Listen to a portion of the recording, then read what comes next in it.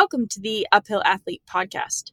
Our mission is to elevate and inspire all mountain athletes through education and celebration. My name is Alyssa Clark, and I will be your host today. I'm excited to bring back Pete Dickinson, one of our resident physios on the Uphill Athlete team. Pete is here to help us break down common questions and concerns from trail runners and keep you happy, healthy, and out on the trails.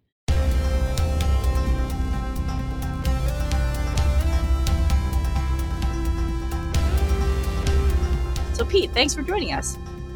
It's my pleasure. I love doing these, and these are topics very near and dear to my heart. Well, what have you been up to recently? We can give the listeners a little update. Well, as most of us, I've been recovering from COVID.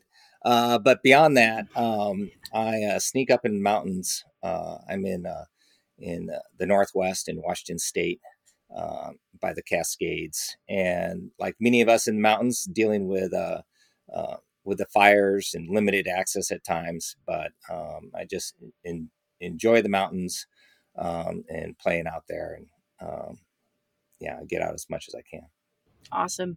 Yeah, I actually just had the chance. I'd never been up to the Goat Rocks area, and I just had the chance to go up there, and it is absolutely beautiful. What an amazing area. Yeah, that's right close to the Pacific Crest Trail too. We were on it. Which goes right through my town as well. Oh, cool. Okay. We actually had the chance to run into Carl Sabe, who was out doing the PCT record. So we got to run with him for about 8 miles or so. Yeah, that was quite the fast record. Just insane. Yeah, that would be an interesting case study to bring him on and see how he managed that. Yeah, well, a lot of our listeners are managing, their events and their goals, and they have a lot of passion that they bring to the table. And like most of us, they're impatient when things go wrong and we ding ourselves up. We want to maybe give them a little bit of insight into all that. Definitely. So let's get right into it. Common injuries. What do you see happening for trail runners? What do you see the most? And how do we prevent these injuries? And then we'll get into how do you treat them? Yeah. So it's a long list, right? Trail running and all running is basically you're hopping on one foot with a rest period from the other foot pushing off. And if you think about that, to hop for miles and miles on one foot, that's a lot of load. That's really hard on your whole structure.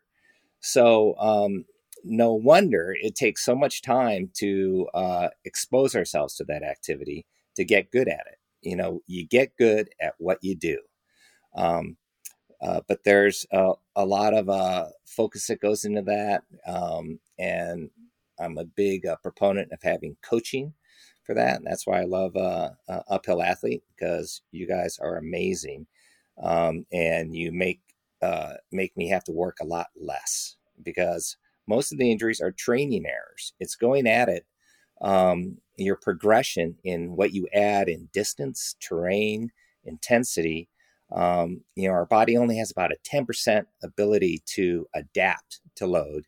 More than 10%, it tends to react and break down. And we're always pushing that envelope and injuring things. And the list is everything. It's a lot of tendon injuries because you're hopping on one foot. There's foot injuries, plantar fasciitis, I get asked about a lot. Tightnesses. The big one is spine care. In my work with our Olympians in winter sport and athletes of that nature, it's a lot of my care is basically just spine care, because running is really hard on the back and it's fairly unrecognized. So those are, we can go on, but those are, I know it keeps going. common injury sites that I get asked about a lot. Okay. And then what are some of your, I guess we'll get to that further down of prevention, but how do you go about treating some of these injuries if they do happen? Because I think I mean, I always say that if I sometimes I get concerned because some of my clients, I'm like, no, I'm not just giving you the same training. It's just like slight tweaks every week because there's a gradual nature where I don't want to all of a sudden, like, why is there a 6 hour run that I haven't done a run longer than 3 hours before? Like, if you're seeing massive changes and variations in your training, it's actually a problem because your body, as you said, that 10% can't handle. So it should be just be like incremental changes to be. Yeah, I couldn't agree with you more. Like I said, most injuries are training errors. And so, what I'll do when I'm working with the patients, we'll look back and go over their training in depth and pick out any of the nuances that have changed. It could be something as simple as more stress in their personal life. That adds a physical load to you, emotional stress, work stress. And so, you have to be cognizant of that in your training progressions. But of course, the classic is upping your time or mileage. A significant amount, or it could be more of a downhill run than you've had before, things of that nature. So um, small changes over a long period of time is the name of the game. You want to be progressive to improve, but training is a biological process, and at the cellular level to change that takes time. So what we do is we have a training stimulus.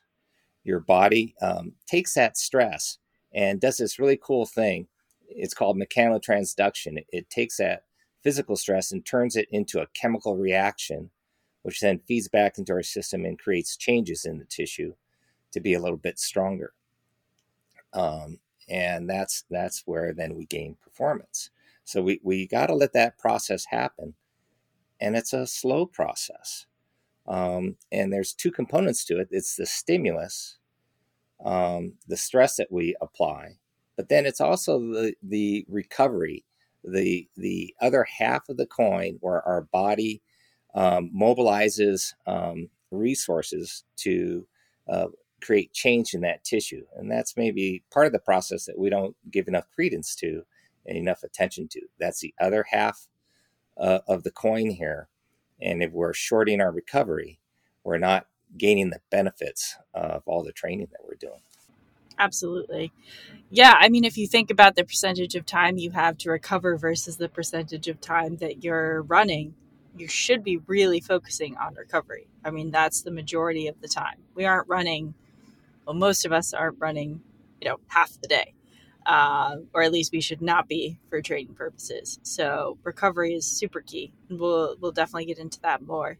But I want to dive into, I guess, probably the number one, and then maybe we'll get to the second one. Number one injury I hear from runners, which is plantar fasciitis.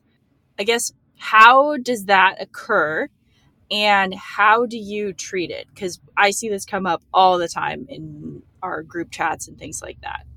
All most injuries are training errors. So plantar fasciitis is no difference, but it's a sneaky one. It's multifactorial because there are a lot of things that play into it, and make us susceptible to having that arch pain. But first and foremost, training errors. If you haven't had plantar fasciitis in your training and it develops, it's most likely due you've exceeded that 10% rule. Now, things that predispose you to getting it can be genetics. Blame your parents always. Always. That's Yep. yeah. Good luck with that. And because it could be your bone structure causes you to have a little bit more torsion in your lower leg, forcing you into more pronation, which is stressing all those tissues. So there could be that. It's multifactorial. So you have everyone's individual in what's causing their plantar fascia. So I can't give a global statement. I'll see people with spine injuries where the back of their leg is getting tightened up from their the nerves getting activated and stimulated, causing some micro tension. That'll create more tension through the lower leg, pulling on the plantar fascia, injuring that. So it's your foot's killing you, but it's coming from it causes maybe from your back. Also, with training, we have little micro injuries in our tissue, which causes tightness in our tissue. And actually, it's tightness in your fascia. And like 60 or 70% of your force transmission going down your leg is transmitted through this fascia. It's just covering around all your muscle fibers and tissues. And so when that gets tight, it changes the force vector of the line of pull, and that wigs out your plantar fascia. So you have to spend a lot of time rolling, create your fix your training errors, and doing that. So there's a lot of different causes. A lot of people want to go, it's my shoes. Yeah, you can pack out your shoes and reduce their effectiveness in whatever they're doing for you. And you should be cognizant of that. Have I listed enough things? I could keep going, maybe. No, that's great. So then say someone comes into your office, it's definitely plantar fasciitis. What are you doing to help them on the other side? Because I think that's something people, Right. How do we treat it? Well, it depends on what the cause is. So if it's, okay. if we put them through some spine tests and we see that their nerves are very activated and stimulated, and then we can treat the spine.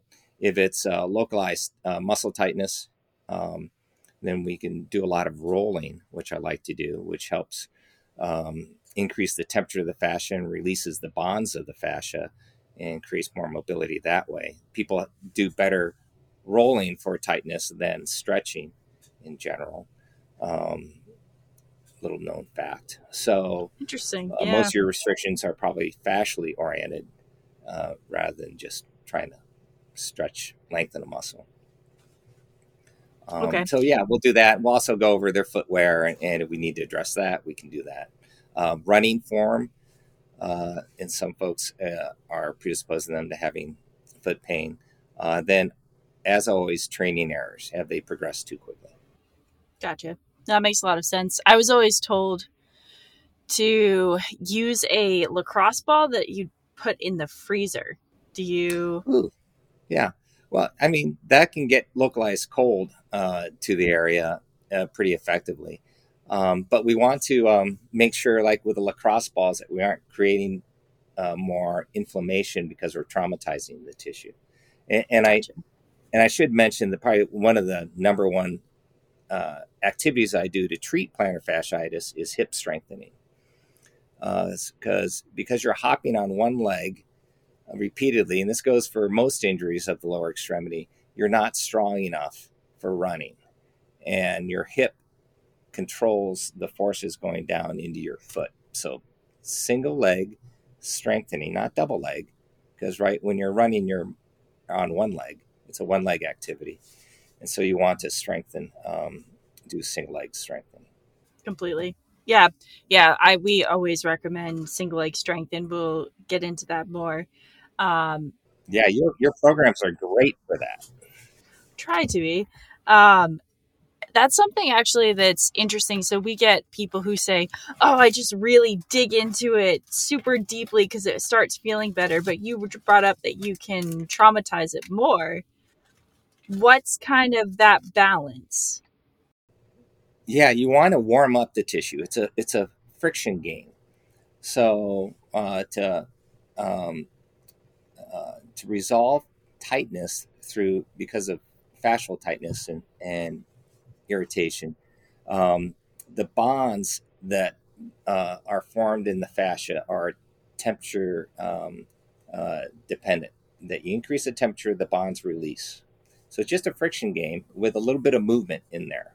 So that's why rolling on balls, but maybe not bricks, and foam rolls are great.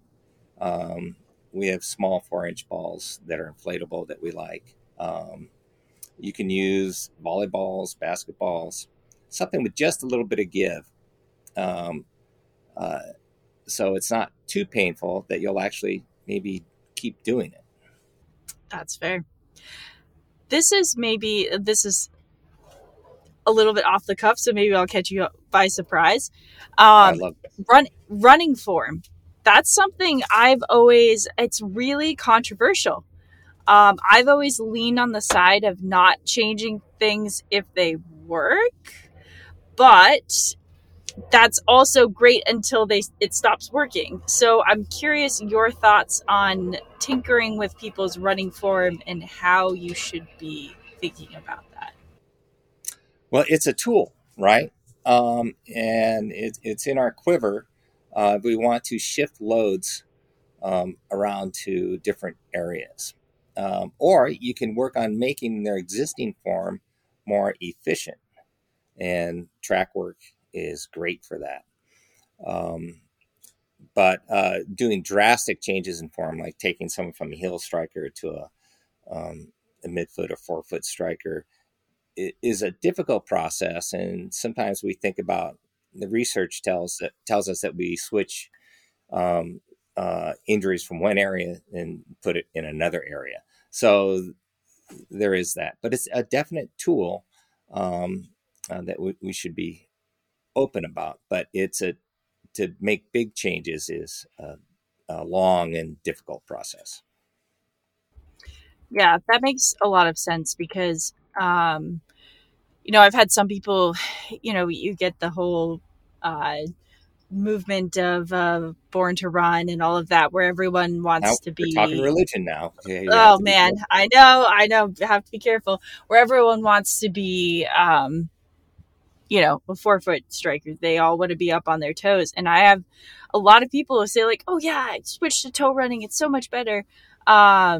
And then they have massive Achilles issues or calf Right. issues. And I'm like, yeah, oh, yep, That's don't do that, please. Yeah. right. Yeah. Yeah. I mean, I like to be more highly evolved, but maybe Yeah. running form might not be the path for that. Yeah. I would agree. So road running versus trail running, what do you see for different injuries that occur? And what are your recommendations of kind of mixing in both? Ooh, that's a good question. They're kind of uh, totally different creatures, aren't they? We like trail running because the decrease ground reaction forces coming up, the impact forces are moderated a bit, and there's more variability um, in the movement and what's coming through the foot and ankle. And we like that when you have just the same thing over and over and over. Um, uh, it doesn't give you a lot of variability in function. Um, you become a one trick pony almost. So uh, yeah, that's kind of how I look at it. People, because of where they live, they're relegated to more pavement running, and then I think you have to be actually smarter about the forces and the recovery because you're going to have more micro trauma coming into your tissues from the pavement running.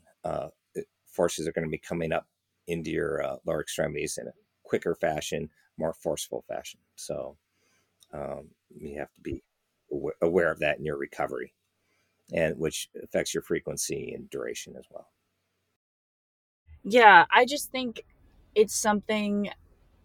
I mean, I always advocate when people say, "Oh, I'm always injured from running." I'm like, try trail running. It's probably gonna work out better for you. But some people just don't have the time, so they're stuck on roads or have to do it more.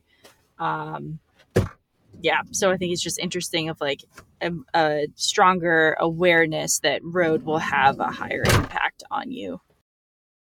Yeah, it's a different creature for sure. Yeah. Yeah. So we've talked a bit about strength, but what are your recommendations for strength training for runners for preventing injury? Well, I really like progressing over a period of time, uh, all based on your comfort level with heavy loaded lifting. Um, because doing either a heavy deadlift or heavy single leg step down or a squat helps build up the toughness in your tendons. And um, tendons, they get a lot of repetition, they get a lot of impact, and they need to be strong. And it's the heavy loads that stress the tendons. And the thing with all of us in endurance sports, we're not really oriented on the strength towards the strength side of things. But strength is your pathway to longer distance, more fatigue resistance, and less injury. It also is a basic component of good health, especially as we age as a active individual. Um, and so it's going to keep us more injury free. It's going to keep us in our sport longer and with more enjoyment. So I can't emphasize enough the value of a strength practice in your life. And what are some of your go-to exercises within that strength training that you'd like to see athletes doing? Deadlift, which is a hip hinge, which emphasizes the back of your leg, your hip, your hamstring, your calf, your foot and ankle. We'd like to do that both in two legs because we can manage a lot of weight, but then we also like to do it in one leg. And you can do either a step down or a single leg deadlift. There's a bunch of exercises that you can do in one leg that prepare you for sports where you're just pushing off of one leg, be it trail running, road running, skiing, yeah, biking, a lot of activities you're pushing through just one leg at a time. What about core specific? Okay, so so the other thing is, remember what I said is a majority of injuries I'm treating on the road with our elite sport teams are spine injuries. And um, so we want to have a strong core. And a lot of heavy lifting involves having a really strong and tight core. Heavy lifting is a tension game. It's a core game. You have to have a strong trunk to support the heavy loads. And so heavy lifting promotes a good, strong core. Doing an overhead press, an overhead lift, also really activates your core in the most maximal fashion. All the studies show that. So, and as endurance sports, a lot of times we're not pushing weight overhead, but we should. And it's really good also for our posture. We have great, much better posture stability with performing an overhead lift. Now, good posture is also important in long distance running. Once you start collapsing and aren't able to maintain a good platform for your legs to operate underneath, then your performance really suffers. So there's a bunch of reasons uh, for having an overhead lift in your program. For core training, a lot of people we like doing a lot of planks and side planks um, to keep our trunk rigid and strong. To get in the weeds here a little bit, of Turkish get up for a movement core strengthening exercise is one of our favorites. A couple dance moves involved in that, but that's an awesome loaded activity, and that covers a lot of bases, just that one movement. So if I were to think about my core, I'd be doing a Turkish get up, overhead lifts, and making sure I'm picking up something heavy with good form. Yes. Yeah, Turkish get-ups are no joke. They are very tricky. They're Yeah, hard to do right. Yeah. yeah, So it's a whole definitely, body exercise. If you just had time to do one lift, it'd be the Turkish get up. definitely. And have someone watch you do it that knows what they're doing, because there's a lot of ways to do it wrong. Well, with all of this stuff, it helps to have a coach, right? I said, most of our problems come from training errors. A coach helps you with that. It also helps you with form during movements, and so that we don't get injured during those movements. As once once you start adulting and you're out of a team environment, you don't have that staff of people to support you in your activities. but we may be spending many, many hours in a sport, but unsupported. So it's important to have a team around you, to have a coach, to have mental health support, to have nutrition support. All these are very helpful. Definitely. I mean, Pete and I were talking right before this that the stronger and bigger, well, thoughtful you can build your team, the better you'll do, because these sports are not sole endeavors. I think that we see that more and more, and so the stronger your team is around you, the more they can help in a variety of situations. And I think that's something personally I've been able to figure out a lot more, is that as I've gotten further into the sport and um, strove for higher performances, that I need a team and I need to know when things are going downhill to access and activate my team to step in and help me. So it's super key. Yeah, Alyssa, thanks for sharing that. There's also a big community out there, people, that you can tap into. And that's what I love about the uphill athlete community and outdoor sports, is we're all out there because we love it. And a lot of people are struggling with the same things. And it's important to have that community around us that we can reach out to when we need to, support others when they need it. Uh, and that makes for a good life. It does. Yeah, I think it's one of the best parts of it. And that's something I know personally is very important to me, as I've had a lot of people step up and say, let me help. And that I try to do the same for others. And Pete, I know you're very generous with your time and resources as well. And so I guess it's like, hey, we're here. If you're wondering or have questions, at least I'm here. I know Pete's here. Like, Uphill wants to support people. I mean, that's so much of why we do this, is to help each other succeed. Um, which is really, yeah. I think community's always been one of the most important parts of all of these sports to me. Um, and it's nice to know you have other people have your back and you have their back too. Yeah. The staff here, we all want you to achieve your goals and help you along that, and we get as much back from that uh, in any way that we can help, that we give out. So, um, for all the listeners, please reach out with your questions, and we have a real investment in you being uh, safe and enjoyable about all your uphill endeavors. Absolutely. So this is actually a question that I think we're seeing become more relevant, is that as you're getting into super mountainous races, as you're getting into longer distances, people are really relying on poles. So how do you see using poles? Do you see injuries coming from that more so? Um, yeah, I'm curious how that's come up, because I'm seeing Yeah, it as, no, yeah, that's a great question. That's a great question because there's two sides to that coin, right? There's a performance aspect of that, um, but there's another side.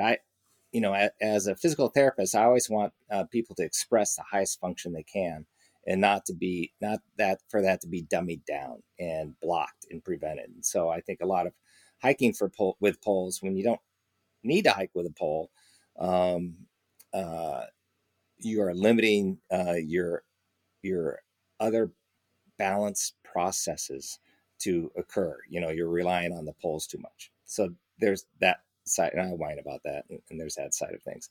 However, we know from a performance standpoint, for the ultra hikers, and when you're doing it for long periods of time, it helps shift some of the load to the upper extremities, um, and help with the fatigue you would get in your legs. So there's benefit with that, absolutely, when you're going for hours at a time.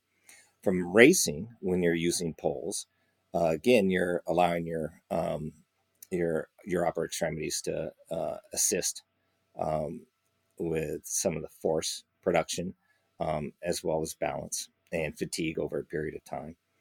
Uh, But then if you haven't been training that, or you put it at risk with your elbow and your shoulder coming into play for more injury. So you get good at what you do. So if you're going to be doing that at a quick pace, you need to be training using them at a quick pace. And for sure, strength training helps your fatigue tolerance, makes you more fatigue resistant. So you should be doing strength training for the upper extremities to support that tissue.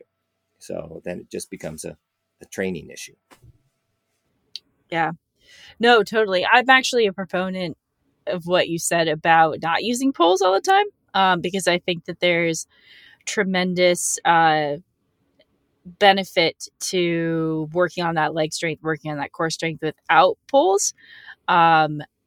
Also, poles break, and so sometimes you might be SOL at a race or another event because your pole broke. So I am a proponent of practicing with them. I'm also a proponent of not always using them as the crutch as well. Yeah, I'm on that side of the coin as well. It's good to develop your capacities safely to their fullest extent. And if you're taking your ability to balance on one leg without assist, if you're never doing that, then I think that's a lost skill that you'll miss at some point. I agree. Especially since I'm just about to teach at a fall prevention activity for seniors in a couple of days. So your single leg balance is really key. But this population, different issues. Yeah, different issues, but Although we're getting there. Yeah. So one of the things that you've mentioned previously is tendonitis. So where do you see tendonitis the most in runners? Why does it occur, and then how do we try to prevent it? Okay, to be pedantic again, most injuries are training errors. So your tendon injuries are no different. It's usually because of an overload situation. You've exposed them to repetition or loads that they weren't prepared for. And my most common tendon injuries are Achilles tendonitis, but we'll see it patellar tendonitis as well, super common. Uh, and so we've got to get that tendon stronger is the name of the game. It's not getting it.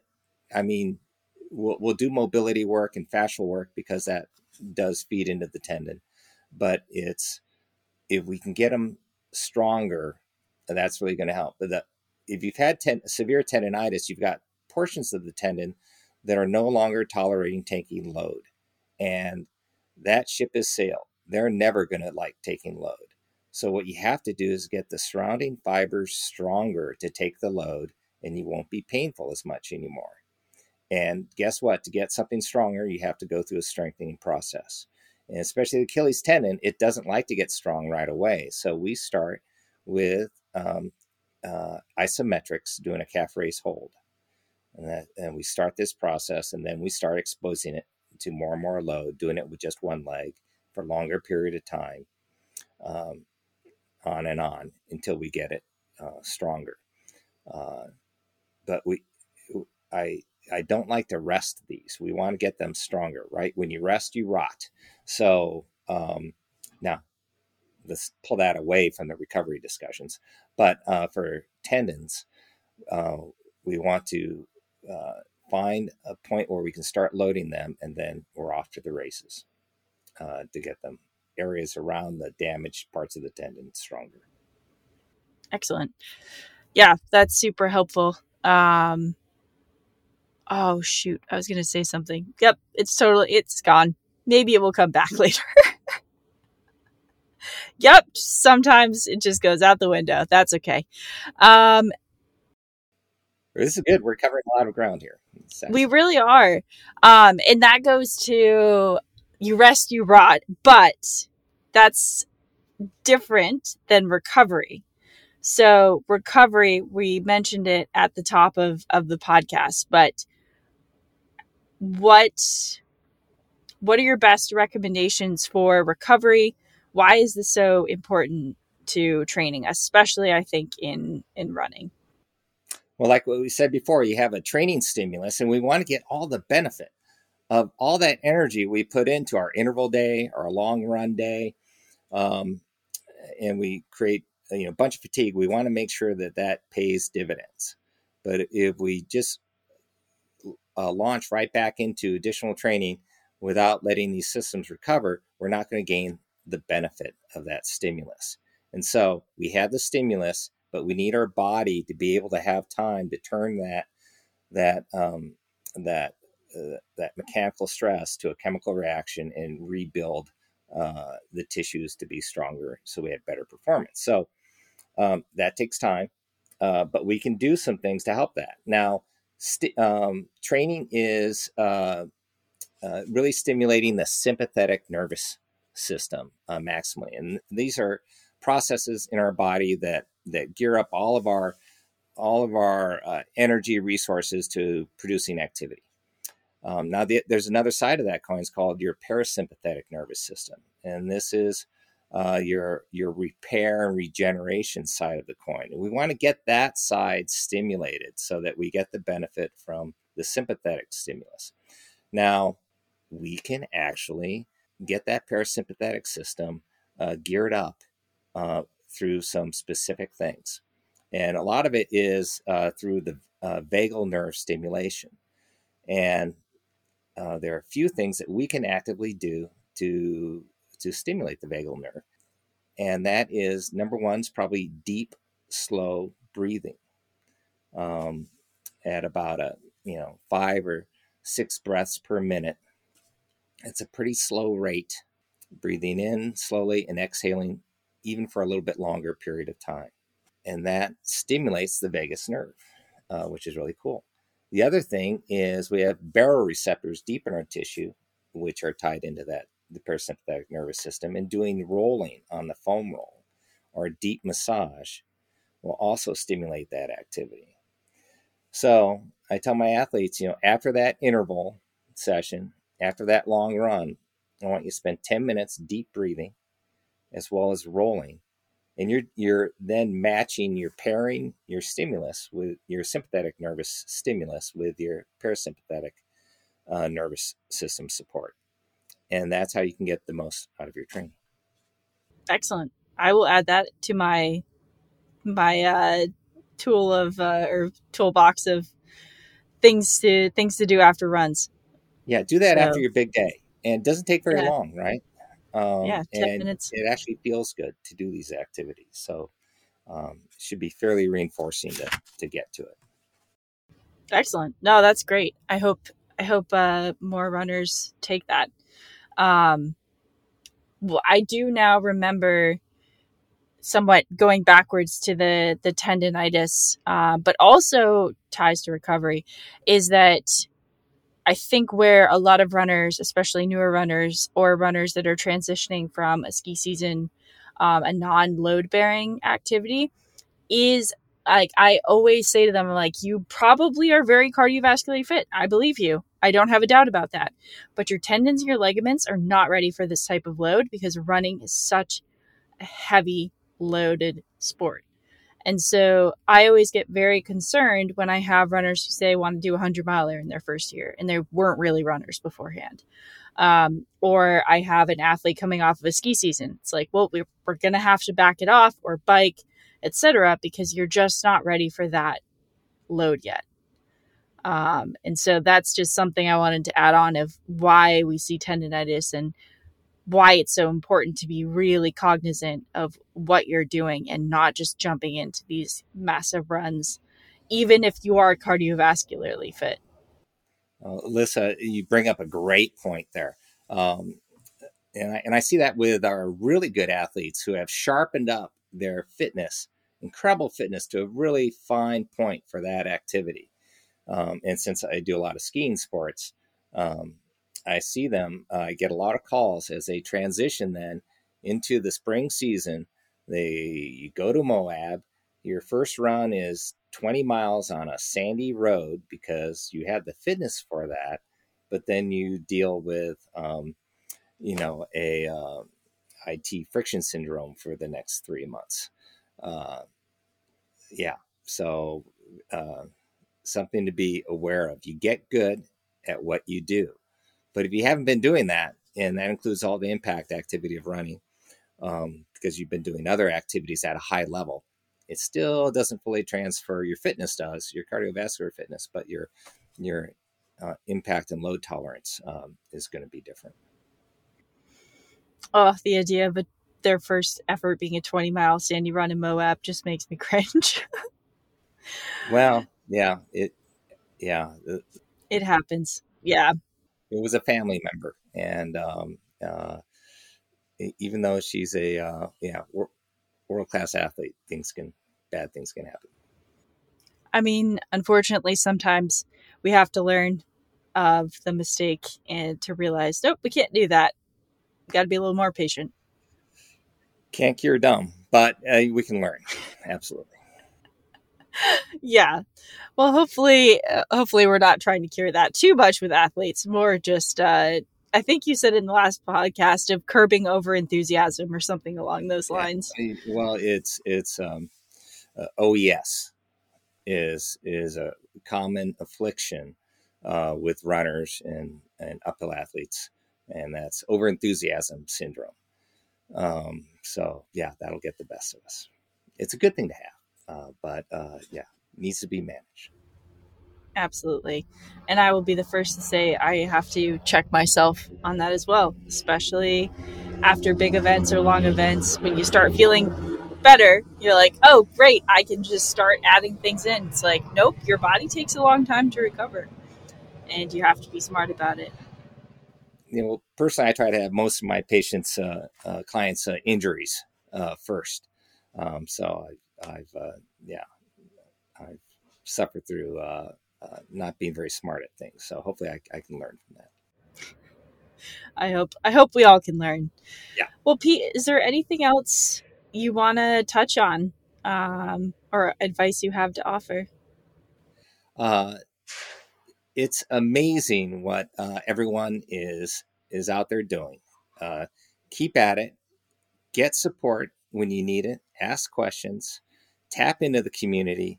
But uh, uh, it's very good to have a robust and active life, and it pays dividends down the road. So um, here's to a great end of summer season here we're going into, and looking forward to the snow, which we just had last night. So Ooh, nice. yeah, and uh, best in health to everyone. Thank you. Well, Pete, you're still doing consultations through Uphill? Yeah, yeah, through Uphill Awesome. Athlete, you bet. You can get hold of me through Uphill Athlete page. Awesome. Yeah. So if you'd like to schedule a virtual session or a conversation with Pete, you can do that on the Uphill Athlete website, and get to chat with him a little bit more. So thanks, Pete, for being on. This was great. Thanks, Alyssa. Of course. Thank you for listening to the Uphill Athlete podcast. If you could rate, review, or subscribe on your favorite podcast platform, that really helps us help as many athletes and outdoor enthusiasts as we can. It's not just one, but a community. We are Uphill Athlete.